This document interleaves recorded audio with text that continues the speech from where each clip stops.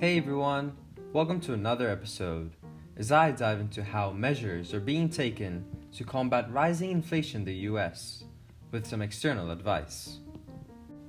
The OECD has urged central banks to stay the course and continue raising interest rates despite turmoil in financial markets, warning that inflation was still the main threat to the world economy.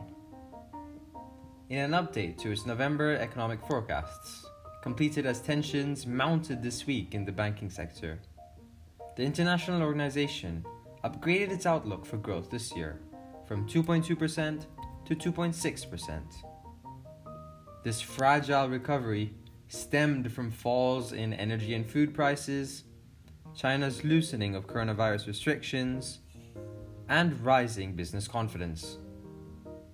Alvaro Pereira, the OECD's acting chief economist, said the brighter outlook meant monetary policies needs to remain restrictive until there are clear signs that underlying inflationary pressures are lowered durably.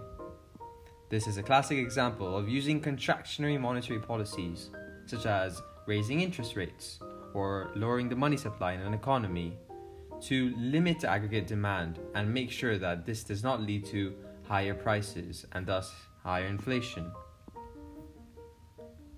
The OECD's call for higher interest rates in the US and Eurozone came after the European Central Bank raised its benchmark deposit rate by 0.5 percentage points to 3% on Thursday. Last week's failure of Silicon Valley Bank and Credit Suisse's need for a financial lifeline on Wednesday led policymakers in Frankfurt to signal that further rate rises would only come if market nerves calmed. Rate setters at the US Federal Reserve and Bank of England meet next week, with investors betting that officials will rein in their efforts to contain inflation with higher policy rates. But Pereira said central banks should not respond to the chaos of recent days by showing less resolve to counter price pressures. We still face a situation where inflation is the main worry, he said. If you look at many parts of the world, inflation has become more pervasive.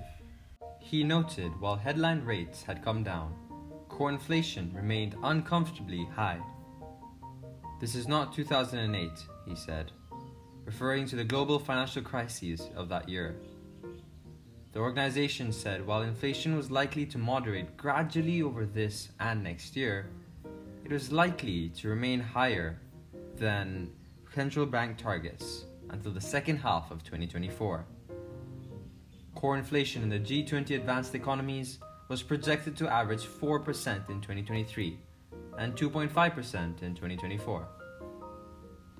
The UK was singled out as the most fragile advanced economy apart from Russia, forecast to shrink by 0.2% in 2023 before growing by 0.9% in 2024.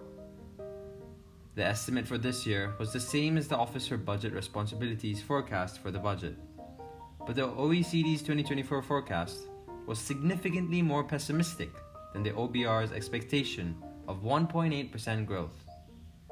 The OECD said now that energy prices had fallen, governments should scale back the support given to protect households and companies from rising energy prices, thus basically removing any interventionist government supply-side policies, such as subsidies, or higher unemployment benefits, or higher transfer payments. Some energy support measures are not needed anymore, Pereira said. Will nations pay heed? Only time will tell. So, that's it for today's episode, folks. Hope you enjoyed it and learned something new. Stay tuned and see you next week.